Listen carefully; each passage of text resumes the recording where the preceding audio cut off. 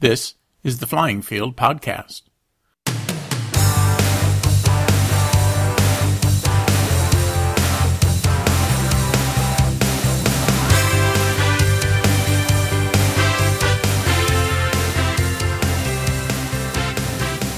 The Flying Field Podcast is a service of rcplainviews.com and the Flying Field blog. This is episode 124, Off to a Fast Start. This episode was produced the week of February 23rd, 2014. Hello, modelers, and welcome to this edition of the Flying Field Podcast. Here in the Phoenix area, the RC year gets off to a fast start with a couple of world-class events. In fact, between the great flying weather and these events, I've been a little behind on the podcast. This edition of the Flying Field Podcast includes a report on the AMA Expo, the Arizona Electric Festival, and Desert Jet Storm. Like I said, things get off to a pretty fast start around here. So, let's us get started. The AMA Expo is held each year in early January in Ontario, California. This year it was January 10th through the 12th. I took a day off from work and recruited a couple of club members to make the drive over to Ontario. Our plan was to hit the expo on Friday afternoon and Saturday morning, and then head a couple of miles south to Chino, California, and spend the afternoon at the Plains of Fame Museum. The trip to Ontario was about 5 hours, and we got to the convention center at about 12:30. Things were already going strong, with lots of visitors milling around the numerous vendors and displays. One of my favorite displays is the one from Horizon Hobby. They have a great display of new and recently released models, along with all the latest Spectrum ground and air transmitters. They also have a large staff of knowledgeable folks manning the display to answer questions. I was particularly interested in their new British Mosquito bomber from World War II. It's a nice little foamy twin with great lines. I guess my love for the Mossy goes back to when I saw the movie 633 Squadron as a kid. The other big and busy displays were Nitroplanes and Banana Hobby. I also enjoy spending some time at one of the vendors who specializes in all kinds of small specialty tools. If you want a hemostat, small screwdriver, or other small tool, he's likely to have it, and cheap. Another favorite activity of mine is listening to the speakers who present throughout the expo. This year, I really enjoyed the NASA speaker, Albion Bowers, who spoke on why birds don't have vertical tails, and Jeff Skiles, who told the story of the Miracle on the Hudson plane crash from his point of view as the first officer. Pretty neat. Of course, AMA leaders are there and make themselves available to chat throughout the expo. It was another great show. As I mentioned, the planned itinerary also included a trip down to the Plains of Fame Museum. There are a couple of these around the country. The Chino Museum is a great place to lose yourself for a few hours if you like classic planes. One of the things I really like about the Plains of Fame is that for most of the aircraft, you can get right up next to them and see them up close. There are classic planes, rare planes from the early days of flight, of course, warbirds from several nations, and some early jets. It's really cool to head down to the museum and take some photos of the full-scale plane that you have a model of hanging in the garage back home.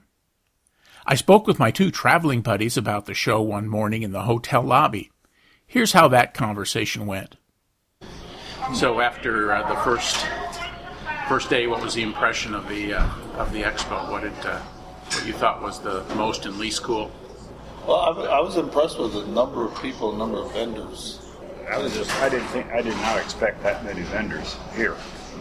Especially the number for being the starting day. Yeah. The number of spectators or attendees is quite more than on a Friday.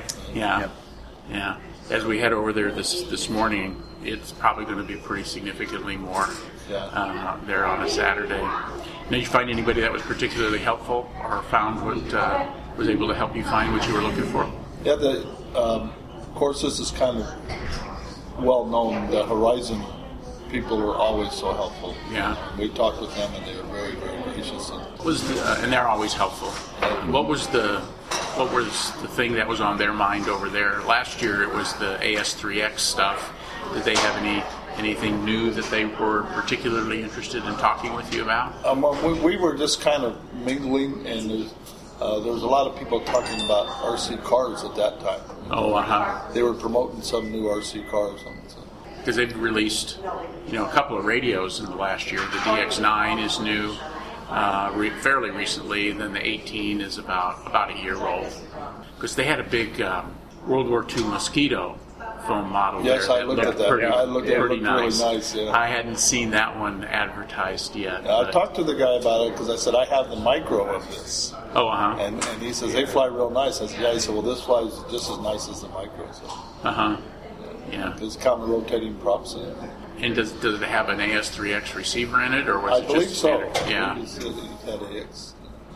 There was another guy was talking about the new engine that was fuel injected. It was just a prototype he had there. Oh, really? Yeah.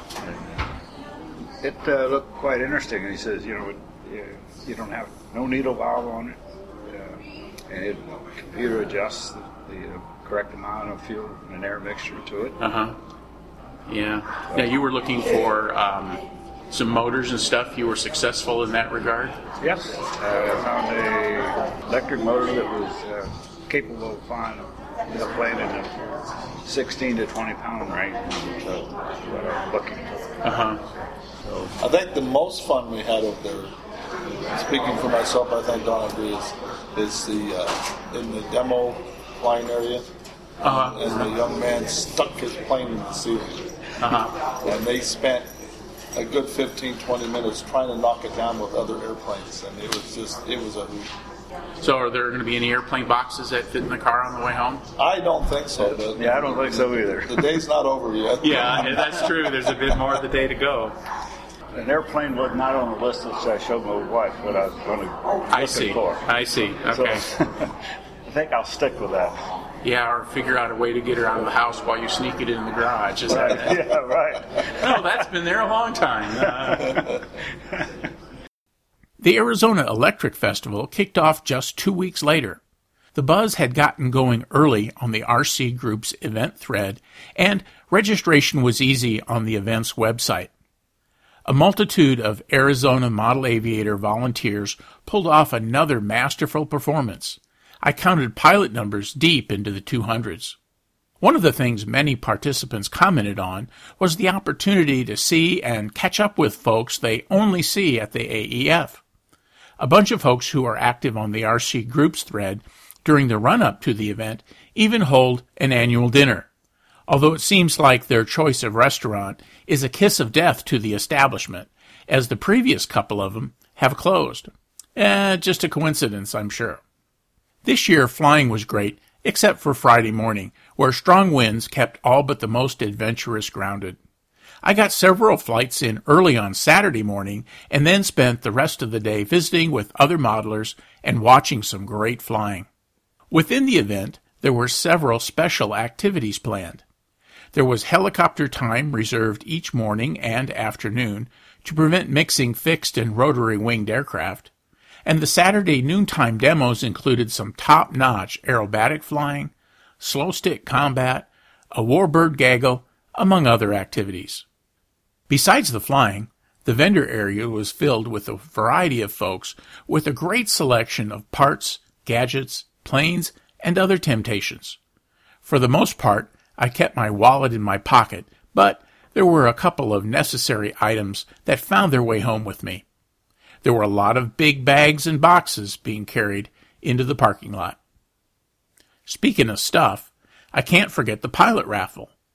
As in previous years, even the least expensive pilot prize nearly covered the registration fee, and many were quite valuable. These included models and a nice top-shelf radio and receiver combo worth several $100s. I came home with a Power 25-size motor that's got a model waiting for it. As we all know, there are lots of various ways to enjoy the hobby. For me, one of the really interesting aspects is turbine models flown with actual small jet engines. Another local club, the Speed World Flyers, hosted their 8th annual Desert Jetstorm Rally the week of February 8th. I attended with AMA District 10 Vice President Lawrence Tugas, who flew in for the event. I was really impressed with the variety and quality of the models at the rally. Last year's rally had been canceled due to a legal dispute between the state and the club's landlord. With that settled, the club is now leasing directly with the state and has resumed its jam-packed event schedule. You just have to be impressed with some of the large, multi-$1,000 models streaking through the sky. A couple of my favorite were an F-4 Phantom in Navy colors, a beautiful BAE Hawk, and a Eurofighter. They were just beautiful. It hasn't been just events for me. I've made it out to the field most weekends and have been spending some quality workshop time too. Unfortunately, I've got more projects than time. I'm thinking the wife is probably thinking more projects than sense, but that's another story. Well, that brings us to the end of another Flying Field podcast. I've posted some of the pictures of the events on the show notes page, along with a link to my YouTube video of the AMA Expo.